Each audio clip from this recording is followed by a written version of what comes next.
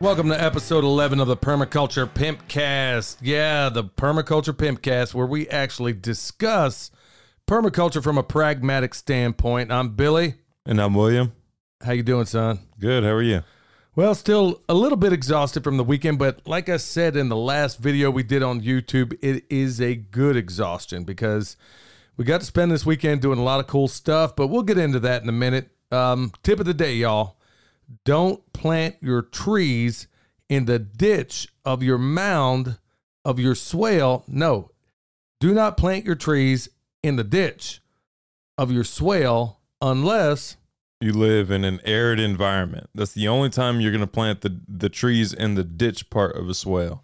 Yeah. Which we just went over this past weekend at the swale workshop. So you can only imagine what this podcast is going to be about because it makes a lot of sense right now, having just done it again. And we have had a ton of questions, whether coming through email, whether it was the video itself. But we're going to address most of the ones that we had from the people that were actually on site. William actually brought the sticky, what do you call these things? Sticky notes. Yeah, you brought those sticky things home. From Cash Express. Yeah, how about that? So, yeah, we're going to address a lot of that today. And I think you're going to be glad you did. We're actually going to throw a couple of curveballs in there, but we'll cover that also in a minute. All right, right off the bat, farm news. Well, sad news. When we left, Michelle's pet sheep, Mabel, we just lost Samson, her other pet sheep, a little while ago. And then Mabel she gave those guys a life years longer than it should have been. Yeah, those sheep were bad stock, bad genetics. Bad decisions. Bad decisions. Mom brought them back from the dead a few times. And I mean, they were old sheep at this point. They were bottle babies.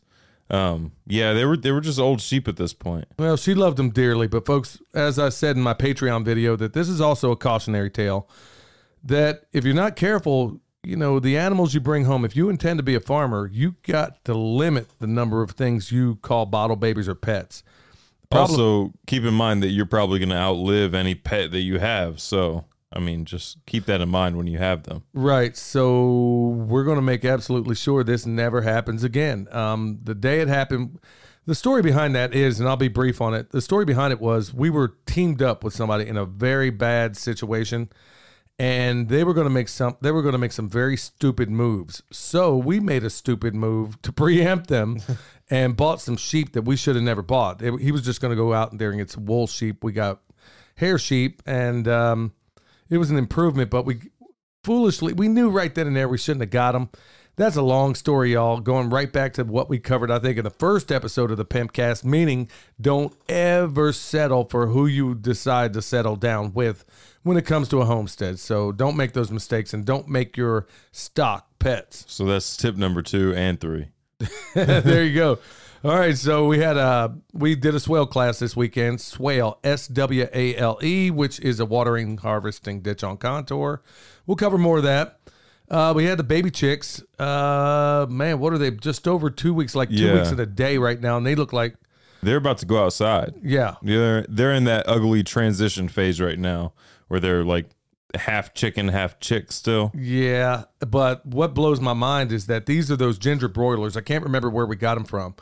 But, man, I swear, in every single way, they look a little bit like Cornish crosses, man, as far as how they grow. They grow like Cornish crosses, that's for sure. At least so far. I told Emily that they were going to get ugly. She didn't believe me. Yeah, she thought they were going to stay cute chicks forever. Well, she's singing a different tune now, but here they are, in the middle of summer, and or getting near the shady side of summer. But anyway, for some of us, for definitely for some of us. But when it comes to these chicks here, the crazy thing about it is, man, I don't know if this is a bad thing, son, but honestly, there's a few of them in there that seem to have the temperament of a Cornish cross, which all the times we raised them in the past, they never had the sweetest temperament at all. In fact, they don't behave like chickens at all. Yeah, they're very scared. They're the complete opposite of the Bielefelders, where they were kind of almost happy to see you.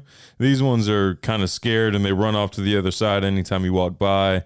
They just don't like being around you very much. Well, the good thing about it is we're going to take them out of that brooder, which it's starting to get to the point. If we left them there another week, it'd be a mess. Yeah. So we're getting them out of that brooder tonight. So there's actually a few things that's going to happen tonight, farm news. We're going to get those guys out. We're going to put them in the 6x6 chickshaw. Then the ones that are in a 6x6, those are the Bielfelders. We got rid of one rooster over to the Kramer homestead. We got another one. Justin's going to take it from Metcalf Mills, and we're going to keep the other rooster. So here's how it's going to go down tonight. So it's quite a little move here. The old birds that are in that system, we're going to remove them out, and we're going to process them tomorrow.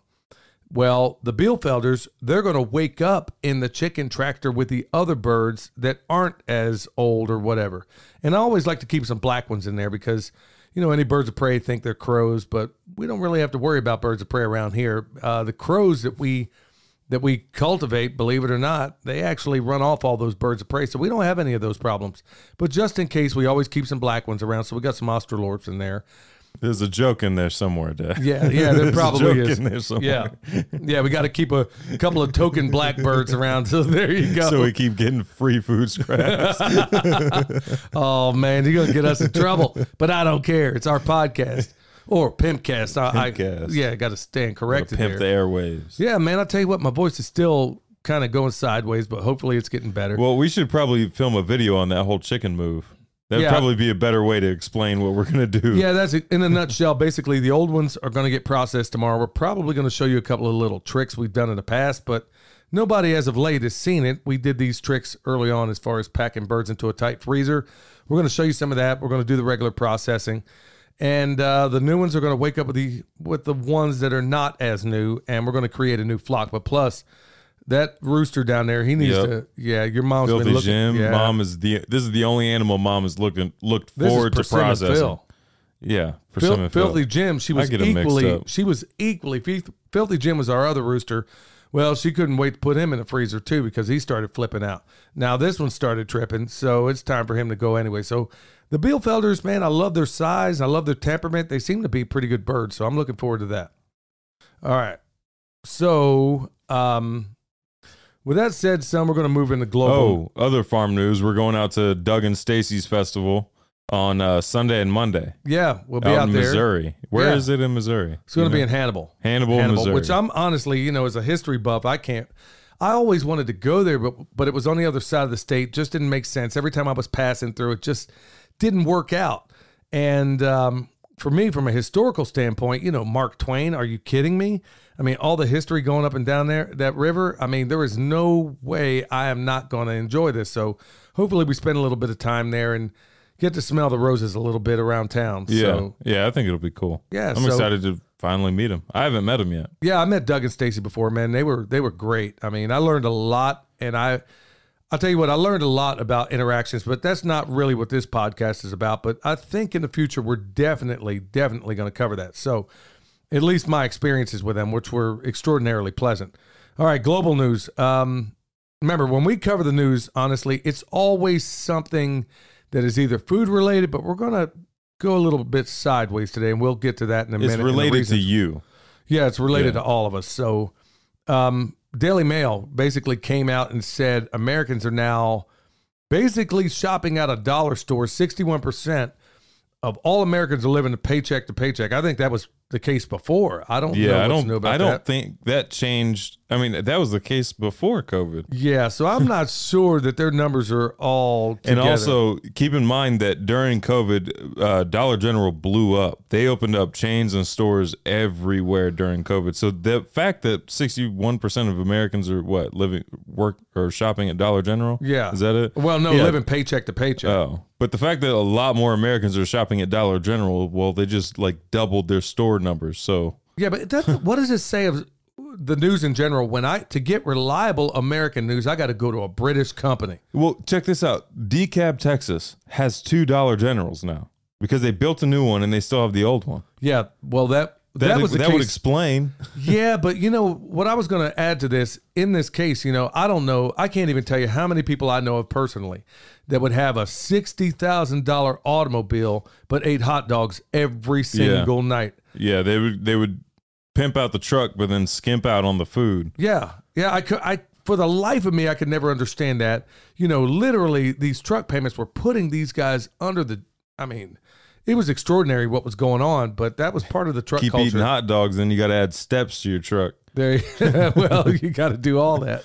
Well, the point of it being is that supposedly they're telling us, you know, the British press is basically saying, hey, things are getting pretty bad, as if people didn't already know. When I'm sitting here listening to the guy at the checkout line in the local Ingles, which is our local chain around here, and, you know, they're sitting there telling me, and I'm looking around and I'm seeing how bad some of these older folks are suffering. And we won't talk about exactly what we're going to do, but there's some things that we plan to do to help locally.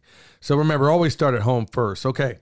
Now, frankly, that story didn't even need to be told. I just want to let you know that that's what they're saying. So keep in mind that things are hard out there, as if you didn't already know, you know?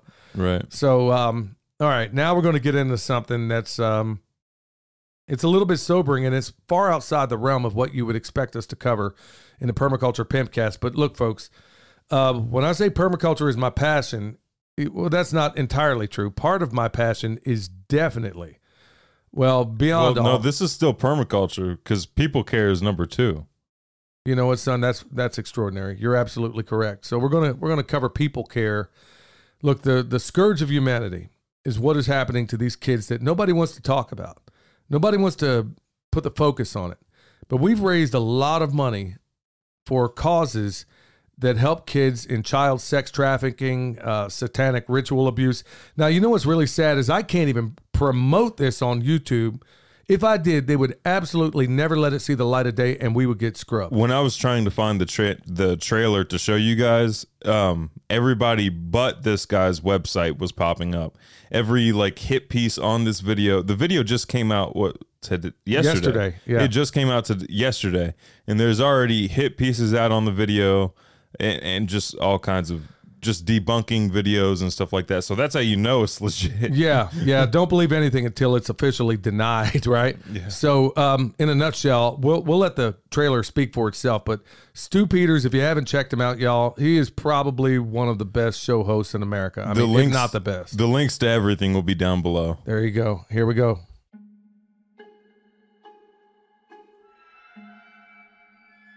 $8 million. 8 million children vanish each year.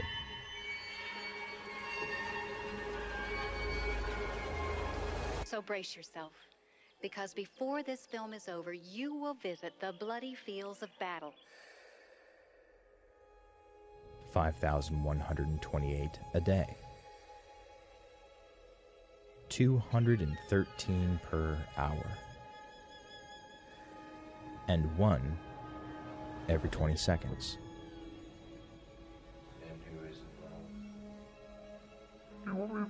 It is the largest and most pervasive child trafficking ring in the history of the world by sheer money and numbers. Most of these children are found and reunited with their families. But what about the ones we never hear from again? For every neighborhood with 250 homes in it, 14 had satanic ritual abuse taking place. What if at the bottom of this rabbit hole, at the true conclusion of all the research, it was revealed that they told us the truth from the very beginning? What if the world ran not on labor or sex or money,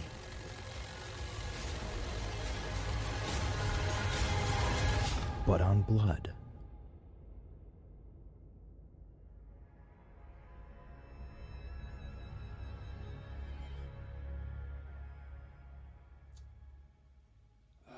This will likely be my last broadcast.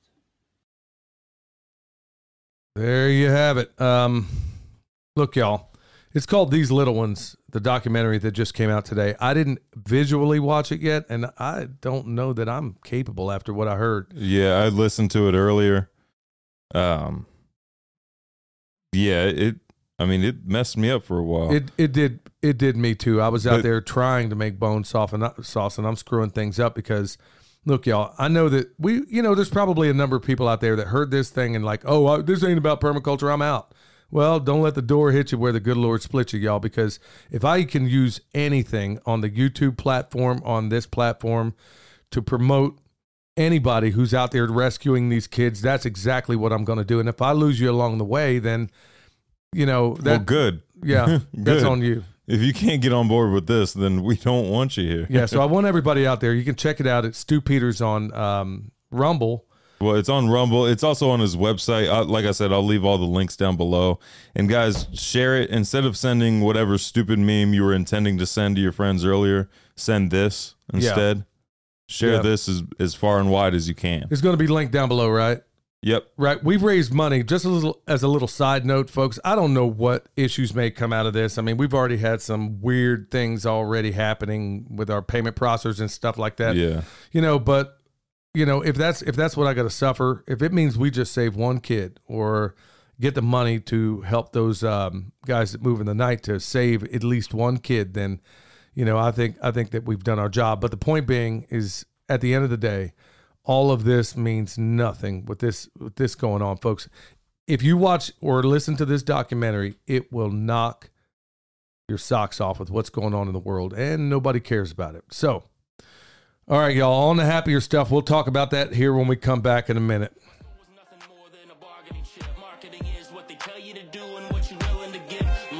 To the fullest extent. I don't wait, I shoot first like Han on a roadie, and these people don't understand me like reading a Nokian. Stretched thin, like pulling an accordion. My heart ain't primordial. All these historians telling us lies, setting aside everything is medicalized. Politicians selling the ride. I bet I'ma die.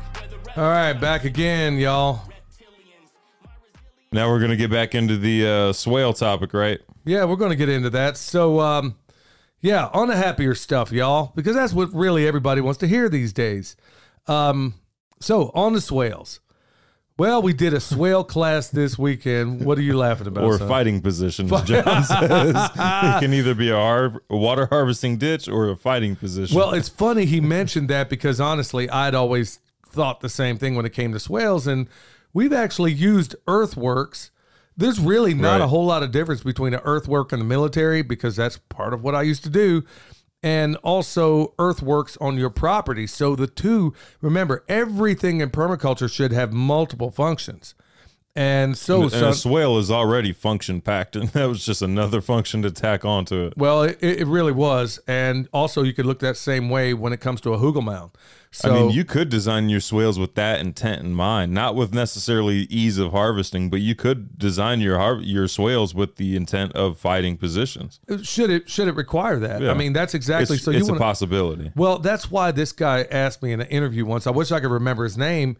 Why don't you write a book called Tactical Permaculture? And I was kind of kidding around with Jack Spirko today in his live when he was on with John and Nicole. And I just kind of put it in there. I don't know that they saw the comment, but I never in a million years would have ever believed a book like that. And that's not true, because we've always been into preparedness and we've always set things up like that. You can even check it. You can ask Darren from Hacks for the Homestead that we've always did our earthworks and all these things with that in mind. It was always a tactical motive to everything we ever did. Well, there is actually a tactical question in here. Well, talking about the tactical food forest. Well, son, let's first cover what swales are for the people out there that may be new to it. So why don't you take it away? So swales are a water harvesting ditch on contour. So on contour means it's a perfectly level ditch. Everything you excavate from the ditch is immediately buried or dumped on the downhill side. The ratio for a swale should be the depth is 3 times. No, I'm sorry. The width is 3 times the depth. I said that too many times over the weekend. I think that's why I'm stumbling. But yeah, the width is 3 times the depth, and it can be used to harvest water, direct water, grow your trees. It's a tree growing system. It's a fertilizer catching system. It's a water harvesting system. It is a highly functional system. Remember, folks, when energy hits your property, whether it's in the form of sunlight, wind, water, I'm talking natural energy. When it hits your property, you always have, and I know they got tired of, I've tried to beat this in their heads at this class, and it was funny because I remember the third time I said it, I saw this one lady sitting in the back. Her eyes just got big as silver dollars. And I'm going to say to you what we said to them, and that when this energy hits your property, you have really three choices, but I'm going to show you the cool part about it all. You can either capture it, at least for a little while, deflect it, or even amplify it. And there are times, in fact, we're going to employ some of those in the future. There are times when you can do all three, or maybe two out of the three. Right. So, like in the case with John's, we're capturing it in, like, folks, if you go and watch the YouTube channel, that's the cool thing about this podcast, son. We can really go into much more detail and much. So you can use this hand in hand with the YouTube channel until we decide to place Stu Peters on there. Yeah. And then you're going to have to take my word for it without any visuals. So, so in that case at John's, at the highest point of his property, this is one of the genius moves that William did out there. And I was so proud of him. In fact, we fought the whole way when I found out what he did all the way there. And then we kind of met a compromise somewhere in between. But there was a accidental pond on the highest point on his property. Right. Well, in the case of capturing and deflecting, William designed a swale into it where the swale will obviously catch the water. It'll hit a spillway in between the swale and the pond. It'll fill up the pond, or the pond will fill it up. And then when it hits a point of saturation, then it's going to go over top of the spillway. Now, the beautiful part of all this is that you're capturing it and then you're deflecting it. But think about that third one. Let me go ahead and throw this in there for the people that are wondering. You're thinking, well, how do you possibly amplify it? Well, think about this. If you have a pond and you have a dam, you have potential energy, especially when it's as high in the landscape as his is. Right. So could you not, let's say you were doing a Greg Judy on this thing or a Joel Salatin and using this as a reservoir for your animals? Well, every time it comes out of that pipe that's sticking up through the middle of your pond and it comes out, could you turn a water wheel? Could you turn an inline turbine? Or hit sprinklers if it's high enough in the landscape? Right. So, you could use it to do a lot of work because it's potential energy. Or if it's even higher in the landscape, you could build a trompe and harvest compressed air just from falling water. Exactly. So you could do so many things. And everybody, this is why it was such a cool project. And I'm so thankful to John. Folks, if you haven't checked him out, Special Operations Equipment, extraordinary man. His wife, Amanda, she's also fantastic. We also hooked up with Nicole Sauce out there. She basically is the brains behind all of this. Right. She put everything together. She makes it all happen. And you know the crazy thing about it? Not one of us could do it without the others. Yeah. Not one. Not John couldn't do it by himself. Nicole couldn't do it by himself or by herself. And we couldn't do it by ourselves. So this trifecta where we all bring specific things to the table. And man, I am so pleased. We had a legit Hollywood director out there. Yeah, we lucked out on that. Man, John and Nicole know everybody. Everybody. I'm talking, we had a legit Hollywood director out there that Nicole found, and she's basically going to put together, well, she did all the footage, and then we have an editor basically putting it all together because everybody, and they're still asking, did you do an electronic version of it? Did you, right. you know? And there will be one available as soon as the editor gets it done, and as soon as we figure out distribution, there will be a video version of the Swale class available. And we're going to have to charge you, folks. The people that were there, they paid good money to be there. So, well, yeah, they paid money to attend the class, to get there for lodging, unless they camped. But even some of these people, man, they incurred quite a cost, right, man. I mean, they came from far away. Yeah, some people came from Indiana or just Illinois, or was swale. It both? Yeah. Just to see and be a part of a swale. But there's so Kansas. many. Well, yeah, you know what? There's so many people out there that wanted to see a swale. Yeah. It's one thing to see it. You know, I think we're going to do a really good job, or at least the people that were doing it, because if it was up to either one of us, look, y'all, it would have been a YouTube video where we kind of hit the high points, but it was their idea to basically take this thing and do step by step. It was a little frustrating for me at first until I realized this Hollywood director, man, she is really, really good. Her name is Trisha. And she is fantastic because at first, when she's kind of stopping me from what I'm doing, man, I was aggravated. I ain't gonna Right, lie. yeah. And then finally, dude, she was sitting here telling me to do stuff, and I was realizing, man, she really knows what she's doing. Yeah, she really does. I mean, she just knew exactly what needed to be seen through the camera. Well, what questions to ask also, because Right. Yeah. I'm what sitting questions here, the viewer's going to be thinking? right. So she made me stop and go through, and so I think it's really going to be quite a marvel. And I'm not so sure that there's a really good swale class, especially with what you designed in with this pond. So Yeah, I don't know any place in North America that has a swale going into a ridgeline pond. Yeah, so I think, son, that was a stroke of genius on your part. I'm not saying that, Thank you, y'all, Dad. just because he's my son, but he honestly, a little side note, we were arguing the whole way out there. I mean, I'm not kidding. When I say we argued the whole way out there, I was sitting there saying, man, what were you thinking? Dude, why would you put this thing into a pond like this? And it was actually not even a pond. It was an accidental pond Yeah. because they were using the clay. It wasn't intended to be a pond. It was an area where they were excavating clay out of to fix the other pond. Keep in mind, this guy, John, has what, 10 acres? Yeah. Is it 10 acres? Yeah. And he has 3 legit ponds on those 10 acres. Yeah, so folks, moral to the story, especially these days, no matter what, try if you can. Well, I'm not going to tell you to do this. I'm going to tell you what I do. Everywhere possible, I am putting water. Every single, think about it. Like my friends down at Deep South Homestead. I mean, you look at it, Danny, the best catfish I ever ate in my life came out of Deep South Homestead, and they harvested every bit of that out of their own pond. So not only do you have water on your landscape that you could use, this is the benefit of a swale and a pond and all the other earthworks and things that you can do, is that now you have that water captured on your property. Remember, capture it, deflect, or amplify. You have it on there, but think about what it does for you. You just created my favorite meat is fish. Well, we also, so a swale forces the water to soak back into the landscape. So you're recharging your aquifers. You're creating a little miniature aquifer on the downhill side of the swale. These allow you to drought proof your landscape.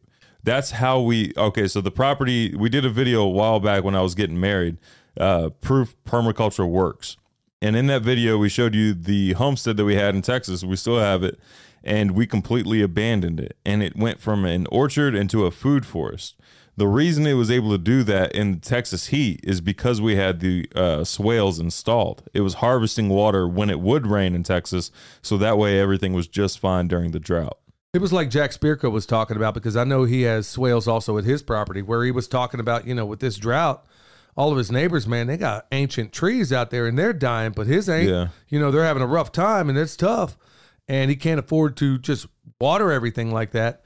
But these systems work. We've proven it before, and we're going to prove it again at John's place. So we've done this many times before in the past, and it's really a joy. But think about all you people out there that are asking, well, does a swale make sense for you, son? When does it not make sense in terms of terrain? Well, if your slope is over 15 degrees, then you shouldn't use a swale. That's just going to cause a landslide, and it's not going to allow your roots enough time to establish that mound onto the swale or onto the earth. That's one major reason. If you're worried about access, because you can't walk over the top of a swale mound, your animals can't graze over the top of a swale mound. So you need to keep that in mind whenever you're designing in your swale, is access as well. Are there any? Well, if it is over any other reasons? 15%, then you ought to be using the doggone. Well, yeah, you should terrace. be using a terrace. It's not that you can't do any earthwork. You should just switch over to a terrace, because that's going to be a more stable earthwork than a swale on that far slope. more stable and something like that. And so, yeah, you bring the right dog to the hunt. But then there was also a lot of people asking, well, I got this backyard. Can I do it? Yes, you can. Right. They can be scaled down. Just remember to keep that ratio. It's the width is 3 times the depth. So if it's 6 feet wide, it's going to be 2 feet deep. So that can be scaled down all the way to, like, if it's 3 feet wide, it's going to be 1 foot deep. If it's 1.5 feet wide, it's going to be 12 inches deep? Yeah, and I've done them before, like at the job I did last time. I did it all by hand. Yeah, and you can do it with the shovel. You can use your shovel to measure the width and depth of your swale. It doesn't have to be anything massive. Which is exactly what I did. I made little mini swales at this job. In fact, it was some of our earliest videos that I did. If you go back and look at the Permaculture at Work videos, you'll see Dad dig a swale by hand. Yeah, yeah. And here's the crazy part about all that is back when I was doing that, it was on a job site. I was working 12-hour days. I was out there getting this done. When I got done work, and then, during the day, I was basically in this electrical shop, and I worked as something of as an inspector. So every time lunch rolled around, and we're talking Texas heat, y'all, I'm out there with a water can, watering this stuff, trying to get it in, and it was working beautifully. And then when we left there, it kept on going, and it was doing great, even in drought. And then, lo and behold, they expanded, and there were some guys, I was told, that actually plucked up those trees and blueberries and everything else I had out there. They took them home, but the point being is that they took them home because the area is about to get, yeah, it was going to be covered in concrete. In concrete. So, a couple of the friends I have back there, they actually took those home. Whatever happened after that, I don't know, but it was proof of concept. And I also had chickens at that job. That was the part that freaked them out, is that I asked the boss out there, I said, hey, man, you care if I run chickens out here? He's like, yeah, man, I don't care. Dude, I built a chicken tractor in my spare time out there and did it with scrap materials. Put it out there. It was a deluxe model 3000 is what I called it. There's a video on that too. Yeah, so we were running chickens. It was a flock of chickens, some of which we still have here. Yeah. Just a couple of them left. So a flock of chickens that I was running in and out of these swales on a real life working job site. So it can be done. And then here's the cool part too, just a little side note. It doesn't so much have to do with swales. There was also a parole office right next to the shop where we were at. 2-3 acres over there. Look, they were giving me that to farm too, because now I had a demonstration site of what I did right next door. I said, hey, come look at what I got here. Man, there was peaches out there growing. It was proof that it could be done. And it was proof also that I could do it on somebody else's land, even though you and mom were hours away working our property. But right. Folks, it can be done by hand. It can be done in your backyard. Guess what? It can be done in your front yard. Yep. Yeah, it really can. You just have to get over it. Like I said during the workshop, the human element is the most limiting element in a permaculture design. You know what really helps though is I was sitting there as we had so many students there, and it was a joy. I mean, I don't leave much. So when I do get that human interaction with people that got sense, man, I really covet it and I enjoy it. And so we were out the very first day after class. Man, we're sitting around just talking about every and anything, a lot of which we probably can't even cover in this podcast. Right. Yeah. Some of it we did. Our director out there gave us a lot of inside Hollywood stuff. That'd be a cool interview. Yeah, I would love to see if she would be able to do that in the future. Maybe we can. Man, I don't know. Some of the stuff she talked about was actually, believe it or not, it kind of overlaid with some of what we played in that Stu Peters thing. Yeah, in that trailer. Yeah. So I'm not gonna push her on anything like that. But if in the future she wants to talk about it, I will definitely spotlight anybody that hurts a child. So, but hey, also, if you guys missed the Swale workshop, it's not too late. You guys can still go to the Self-Reliance Festival and go see the Swales. The Swales are going to be there permanently. Well, that's a really good point. I mean, Self-Reliance Festival. Get the video and go see the Swales for yourself. And you didn't really, you missed out on still quite a bit, but you can get by for sure. I don't know. I think honestly, they could look at this combined with a video that comes out. Yeah. And then if you go there and look at it, because there's no replacement. Look, if you watch the video and you go look at the swale, you'll be able to build a swale yourself.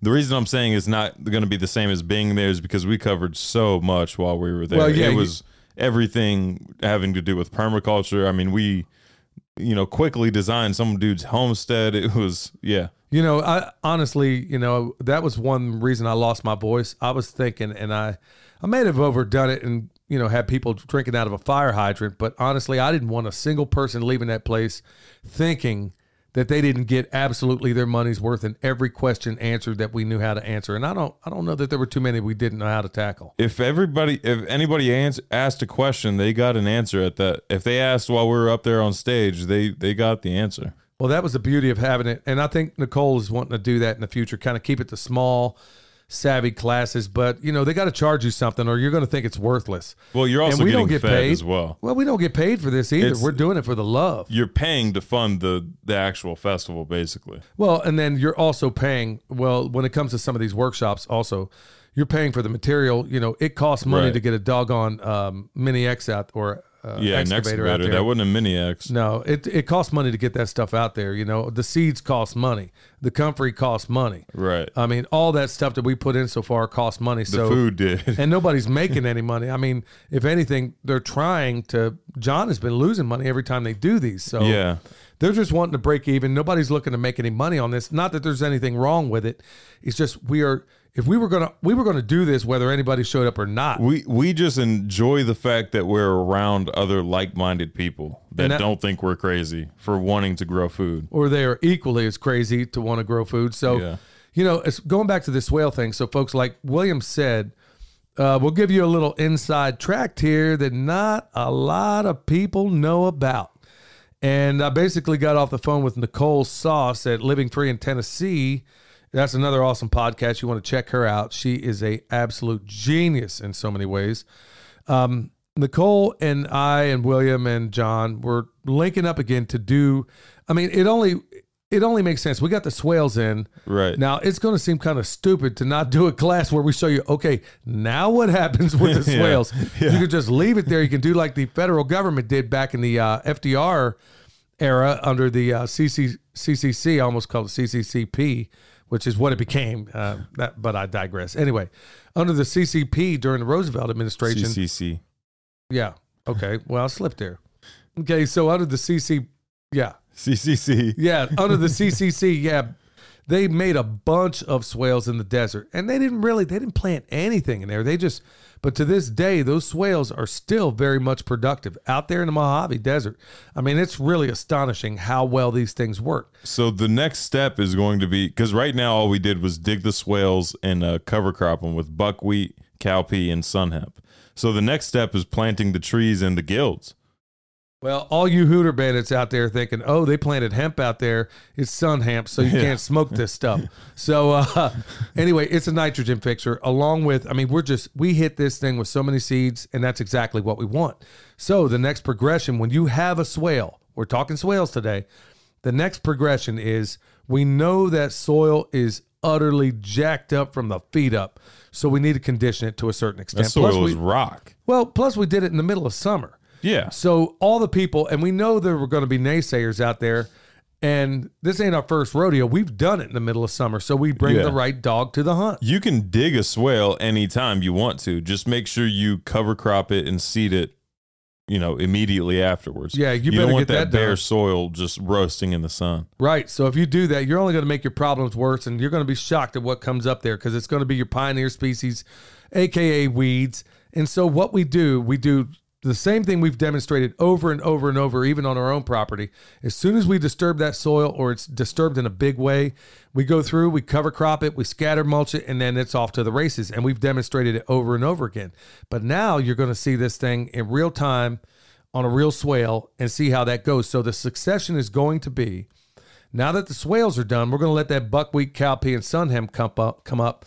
And then right before the next Self-Reliance Festival, we're thinking the day before, we're going to go back out there and we're going to show you what to do with it now. Now that you've gotten to the point, it's not ideal. It's not the most ideal part of the year, but it only makes sense since people are already going to be there. We're going to show you how to plant trees. We're going to put in our guilds. We're going to show you what to do with the buckwheat and the cowpea that are there and how we make that succession. We're going to give you all of our secrets right there at that workshop. So you're going to learn like the spacing on guilds as well and how to incorporate the different layers into a guild. And it's going to change over time as well. So, keep that in mind. Your ground cover right now is basically buckwheat and cowpea. Right. Well, as it gets into the cooler months, that ground cover is going to change into every kind of clover you can think of. Right. You want a variety of clover. Right. Not just one. So then we're going to take a page out of Fukuoka's, Masanobu Fukuoka. We're going to take a page out of his book where we're essentially, when we have this sea of whatever that's out there,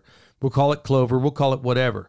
And we're going to put in our guilds. And that's exactly what we're going to show you. So there's going to be succession. So the next class is definitely going to be how to plant a tree in a swale. Not just tree, but give it all of its friends. We don't do anything in isolation. You dig?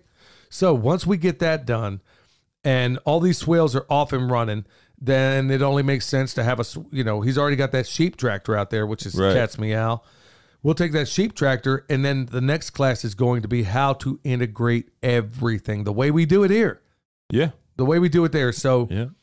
folks, it wasn't hyperbole when I said in that video on YouTube that, mark my words, if barring some conflagration or calamity, this place, if John just stays on the track that we're on right now, this place will be the consummate mecca where all things permaculture, where you can literally go see a food forest. You can literally go see an orchard. You can go there, go see a swale in action. You can go and see how they tie into a ridgeline pond.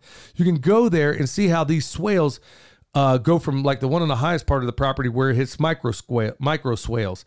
John is becoming something of a pretty good permaculture designer himself. Yeah, he is. He really is. He's coming up with some good ideas on the placements of these future swales and just overall management and design in general. It is really mind-boggling, some of the stuff, and he's like a sponge, man. You can't tell him anything that he doesn't remember. Yeah. And he knows how to put it all together. So it's not just what we're doing, y'all, teaching these classes. We are evangelizing this sublime, magnificent design science. We're doing all this, and and it's important when you do this for somebody that you tell them how to manage it. So John is on top of it, and he has said, you know what? I mean, he's thinking like a legit old school permaculture designer, where he's going in there saying, okay, it comes off these mini swales. We need to capture that water again, put it into another pond, then come off that pond and do the same exact thing we did up top. I think when we talked about it and looked at it, he was going to use the water 5 times before it left his property. It's astonishing, y'all. So when we get back, we're going to talk Q&A.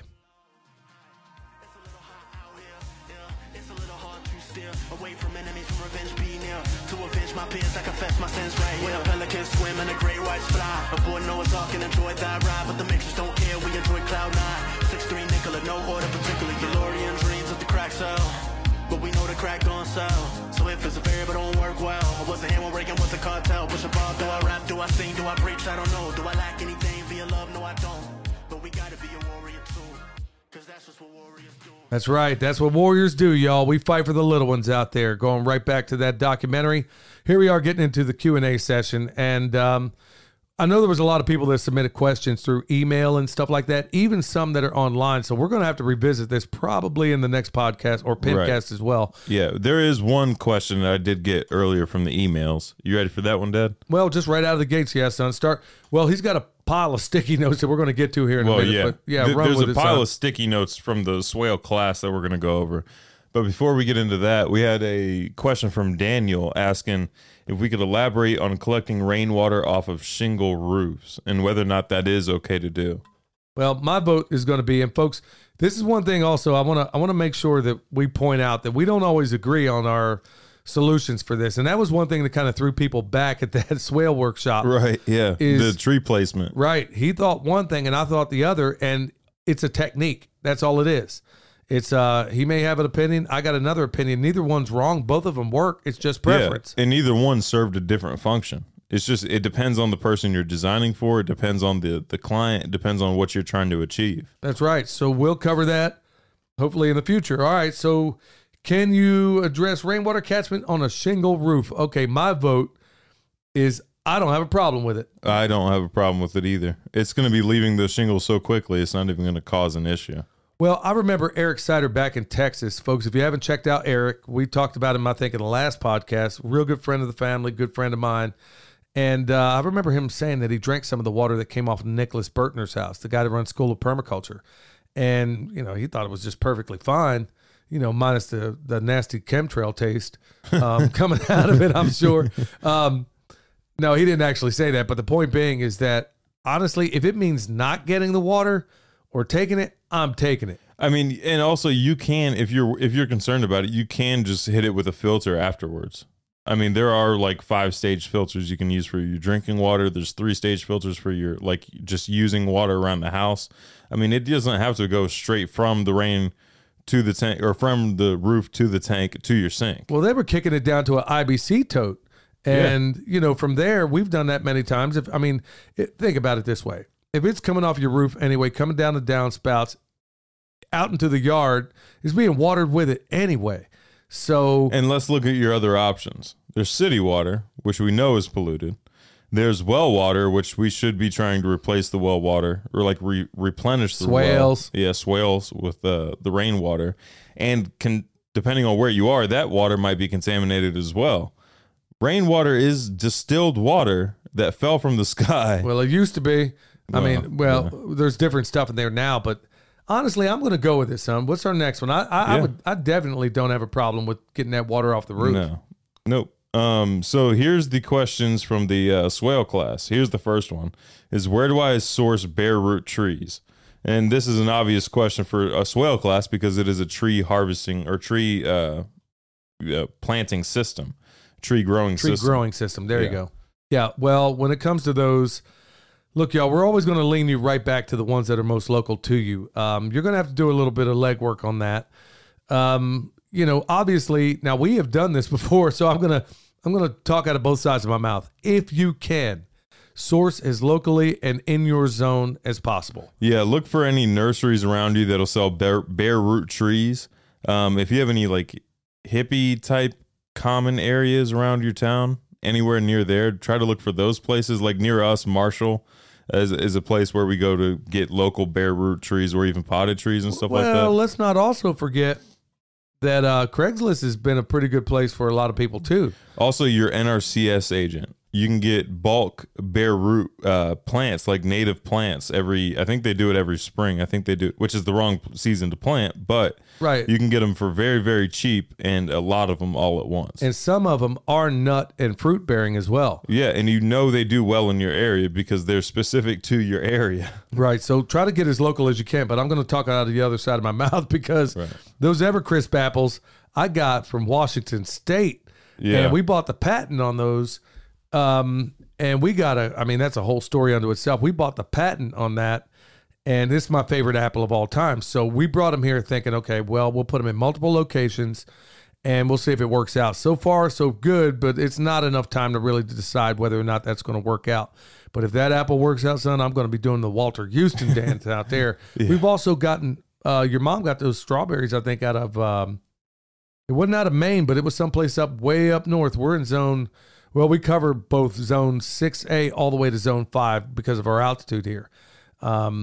So we have gotten things in different places, but try to stay local. Plants at different locations. But another nursery I like is a Ty Nursery, TYTY Nursery. They're based out of Georgia, but I like them because you can put your growing zone in there and it'll tell you which trees work in your area, which trees don't. And they also tell you which trees are self-pollinating or which ones need a pollinator with them as well. They give a lot of good information on there. Right. And there's also some other things in there where it's not just them. There's some other nurseries that have started doing that too. And it's a good resource especially, but we are pushing the envelope in a lot of different ways for a lot of different reasons with all this weirdo weather that's going on, whether it's the sun issues and all that sort of thing. We have been putting in trees that grow from a zone. I think a Cortland apple. Yeah, that's one, they like in New York. Well, we've tried one here at a place where the zone might be a little more comparable. So we're trying that because like I said, we have our altitude here. For every 1,000 feet you go up, you gain a latitude. So with that being said, we can plant a variety of things. And so we're pushing the envelope.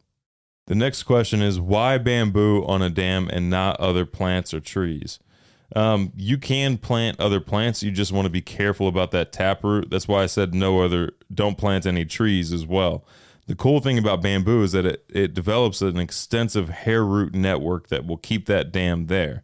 Now, if you do plant bamboo on your dam, and by on your dam, I mean on the downhill side of your dam, not directly on top of the key of the dam. But if you do plant your bamboo, clumping bamboo, by the way, on the downhill side of your dam, you want to make sure that you stagger the varieties because there are some varieties that die at 15 years, 20 years, 50 years, stuff like that. But you don't want all of your bamboo dying all at once. So you want to watch out for that. Well, bamboo is a grass too, Right. So, yeah, I remember Eric Sider telling me, they had, first of all, massive drought in Australia. William was there for that. And then they had these crazy rain events. And Jeff Lawton, the genius, the pimp daddy of permaculture himself, as I understand it, with everybody else around him being absolutely decimated with these rain events, well, his were so robust that I think he only lost one pond, and it was not that consequential. Yeah, it really wasn't. Yeah, it wasn't that big of a deal. So, yeah, you can use bamboo. Like he said, I want to reemphasize that he said clumping bamboo. Right, clumping. Don't get that running stuff, y'all. You'll be you'll be Yeah. wishing you didn't. And the issue with the trees is they have a taproot that will eventually work its way through the key and then cause leaking issues. Well, that's then. exactly part of what John has a problem with out at SOE. Well, is that trees yeah. are mixed up in the dam, and he freely admits. You Oh, know, yeah. that's one thing I love about the guy, man. He's not trying to hide mistakes. No, he'll didn't know point any them better. out to you, like something you didn't even notice. He will point out to you and show you his mistake. Yeah, so to fix that, he said it was going to be $10,000. Well, they have trees in their dam, Right. and it's creating these pockets that's really not doing him any favors. So he knows how to fix it, and that's part of what we're going to try to design into all of this. Right. Are all nitrogen fixers good fodder trees? Nope. Nope. There's that mountain laurel. Well, it depends on what you're doing. Well, there's that mountain laurel. There's that blue false indigo.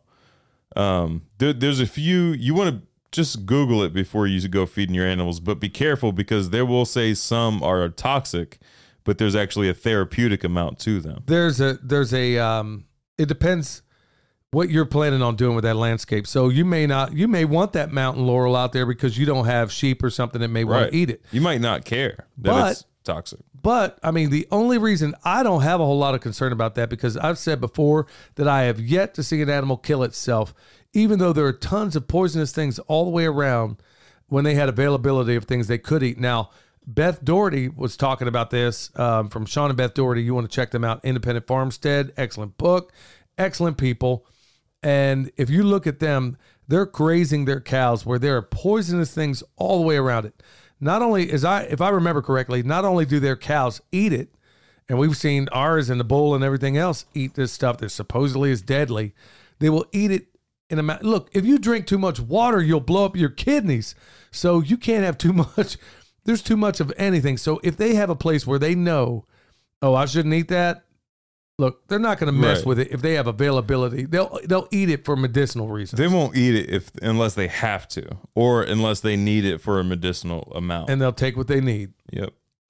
When is the best time to do a swale, and what if I'm in drought season right now? Should I wait for the rain? We addressed that earlier. No, you don't necessarily. You can dig a swale whenever. It's just the time of the season is going to dictate when you plant trees. I think in this climate, I would avoid.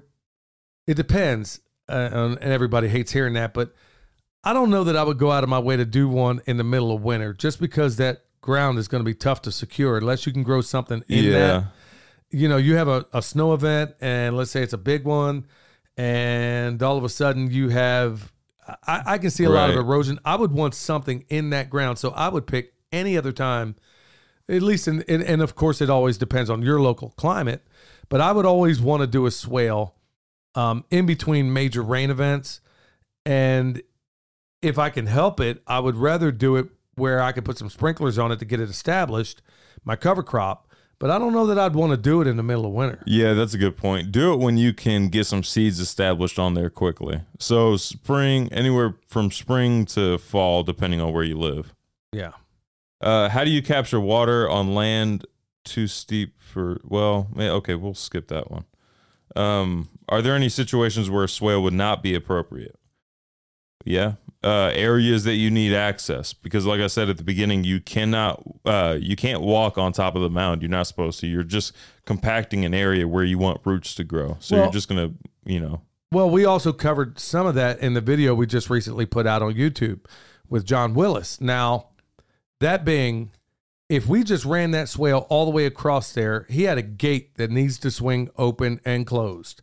So you got to be thinking about your access points. Also, the edges of your property, you're thinking, okay, this would be a good place to put a swale. Ask yourself, if you're going to graze around that, do you need to get around that with a golf cart? Do you need to get around it with your vehicle? Do you need to get a pickup truck in and out of there? you need to get a sheep tractor in between there. And that is one of the big colossal mistakes we made early on when we did some of these, is that we didn't account for the sheep tractor that was supposed to be 16 by 16, but it was really 20 by 20. Yeah. And so we had to lift that thing over the edge of the swale. 20 by 16. 20 by 16. Yeah, that's right. So we accounted for a 16 by 16. Well, we didn't count for the outriggers on this stupid thing. And, that was one of those things. So whatever your access point you need, I agree with John. If you think you need 10-inch gates out or 10-foot gates out there, I'm going with 16. If I think I need 16, I'm going with 20, because you never know You what just might want to get 2 10s then, Dad. Well, yeah. I mean, exactly. I'd swing it open and close, but don't situate your swale in front of an access point. I know it's cool. Everybody loves a swale, and this is important, y'all. This wasn't asked, but let me cover this. Any kind of earthwork, anything you do on your property, get a second, third, fourth, fifth opinion.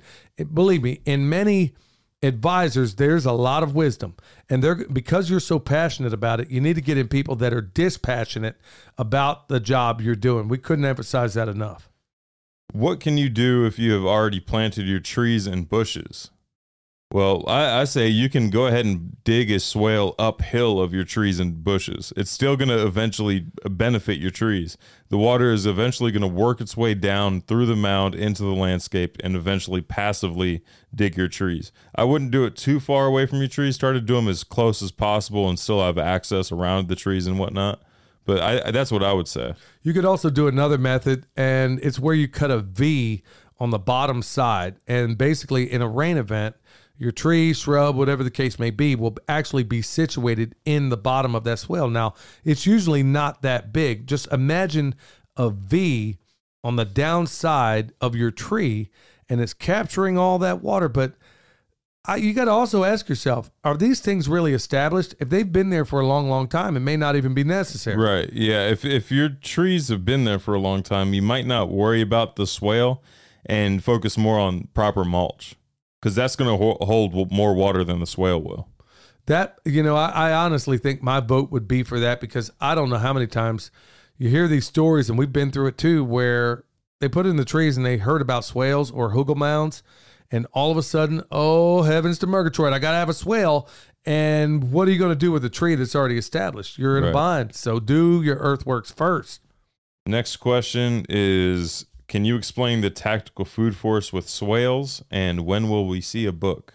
I'm going, somebody had asked this question. I'm going to take my time on this, because we also have a number of people. Remember, permaculture overlays with preparedness. So I'm going to take some time on this. You're literally preparing for your 100-year events. Yeah, that's exactly what you're doing with your swales, even your 1,000-year events in some cases.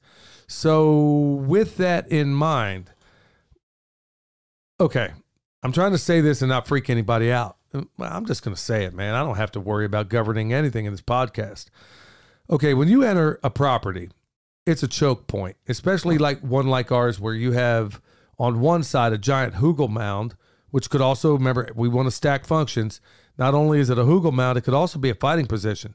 It could also be a LPOP, which stands for Listening Post Observation Post. Now, on the other side is flanked with a pond that we still have yet to build, and hopefully that happens pretty soon.